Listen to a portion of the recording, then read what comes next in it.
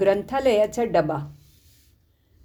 मुलं दिवाळी सुट्टीनंतर परत आली तेव्हा त्यांना नवाच शोध लागला होता आणि त्या शोधाचं स्वागतही त्यांनी मोठ्या उत्साहाने केलं. वर्गाच्या डब्याच्या रांगेसमोर एक नवा डबा उभा होता. मुलांच्या गैरहजेरीमध्ये तो डबा म्हणजे ग्रंथालयच झालं होतं. शाळेचा रखवालदार रेयोचान, मुलांना त्याच्याविषयी खूपच गाढ प्रेम होतं आणि त्यालासुद्धा मुलांबद्दल. त्यानं सुट्टीत खूप मेहनत करून नव्या ग्रंथालयात अनेक कपाटं व्यवस्थित मांडली होती आणि ती कपाटं अनेक तऱ्हेच्या रंगीबेरंगी पुस्तकांनी भरली होती. ग्रंथालयात टेबल खुर्च्यासुद्धा मांडल्या होत्या. तिथं बसून कोणतंही पुस्तक वाचायची परवानगी होती. हे तुमचं ग्रंथालय, मुख्याध्यापक म्हणाले. कोणतंही पुस्तक कोणीही वाचलं तरी चालेल बरं का. हे पुस्तक मला मिळालं की नाही वगैरे भीती बाळगायचं अजिबात कारण नाही. तुम्हाला हवं तेव्हा इथे येऊन तुम्ही पुस्तकं वाचू शकाल आणि हवं तर घरीही नेऊ शकाल. पुस्तक पूर्ण वाचून झालं की परत आणून द्यायचं बरं का. आणि जर तुमच्या घरी कुठली पुस्तकं असतील जी इतरांनी पण वाचावी असं तुम्हाला वाटत असेल तर तुम्हीसुद्धा ती इथे आणून देऊ शकता. पण जितकं जास्त जमेल तेवढं मात्र वाचा नक्कीच. आज आपला पहिला तास ग्रंथालयाचा आहे. तिथपासूनच सुरू करूया. मुलं एका सुरात ओरडली. तुमची अशी इच्छा असेल तर काहीच हरकत नाही, मुख्याध्यापकही हसत म्हणाले. तोमोईमधले सगळे 50च्या 50 विद्यार्थी ग्रंथालयात शिरले. त्यांनी हवी ती पुस्तकं घेऊन वाचायला सुरुवात केली. अर्थात फक्त निम्म्याच मुलांना बसायला जागा होती. आता मात्र तो डबा खरोखरच गर्दी झालेल्या आगगाडीच्या डब्यासारखा दिसत होता. ज्याला जिथे जागा मिळेल तिथे तो बसला होता आणि ज्याला जागा नव्हती तो मुलगा उभं राहून वाचत होता. हे दृश्य एकंदर जरा गमतीशीरच दिसत होतं. मुलांचा आनंद तर गगनात मावत नव्हता.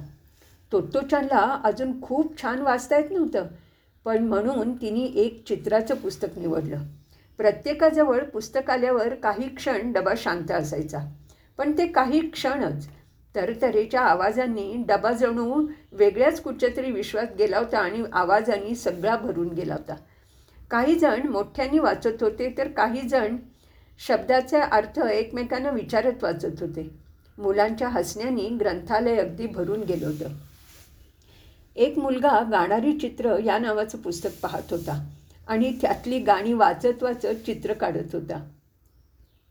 एक गोल एक टिंब, एक गोल एक टिंब, 2 रेषा आडव्या, त्यावर 2 उभ्या, अजून एक गोल आणि एक टिंब, 3 केस 3 केस 3 केस. अरे वा, चुटकीसरशी झाली की जाडीबाई.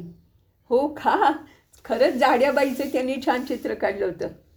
आणि या शब्दापाशी तोंडाचा गोल पूर्ण करायचा होता. आणि चुटकीसरशी झाली की ग जाडीबाई, हो की नाही, असं म्हणताना 3 अर्धगोल पूर्ण करायचे होते. सगळ्या रेषा बरोबर आल्या तर जाड जपानी बाईच्या जुन्या पद्धतीची केशरचना केलेला चेहरासुद्धा आपोआप तयार होत होता. तोमोईमध्ये प्रत्येकाला हवा त्या पद्धतीनं अभ्यास करायची मुभा होती, पण त्यामुळेच इतरांनी काहीही केलं तरी आपली एकाग्रता न ढळू देण्याचं शिक्षण त्यांना दिलं गेलं होतं. आणि म्हणूनच तो मुलगा गात असूनही सगळी मुलं आपापली पुस्तकं वाचत होते. सकाळच्या उन्हात आनंदाने पुस्तक वाचणाऱ्या या मुलांना पाहून मुख्याध्यापकांच्या चेहऱ्यावर खूप समाधान आलं होतं. मुलांनी तो अख्खा दिवस ग्रंथालयात घालवला. अनेकदा जेव्हा पावसामुळे मुलं मैदानात खेळू शकत नव्हती तेव्हा ग्रंथालय ही त्यांची अगदी आवडीची जागा होऊन बसली. मला वाटतं ग्रंथालयाजवळ एक स्वच्छतागृह बांधून घ्यावं, मुख्याध्यापक म्हणाले. कारण मुलं पुस्तकामध्ये इतकी गढून जायची की शेवटच्या क्षणापर्यंत पुस्तकच वाचत राहायची आणि मग त्यांना अगदी घाई लागायची आणि एकमेकांना धक्के मारत ते अगदी धावत सुटायचे.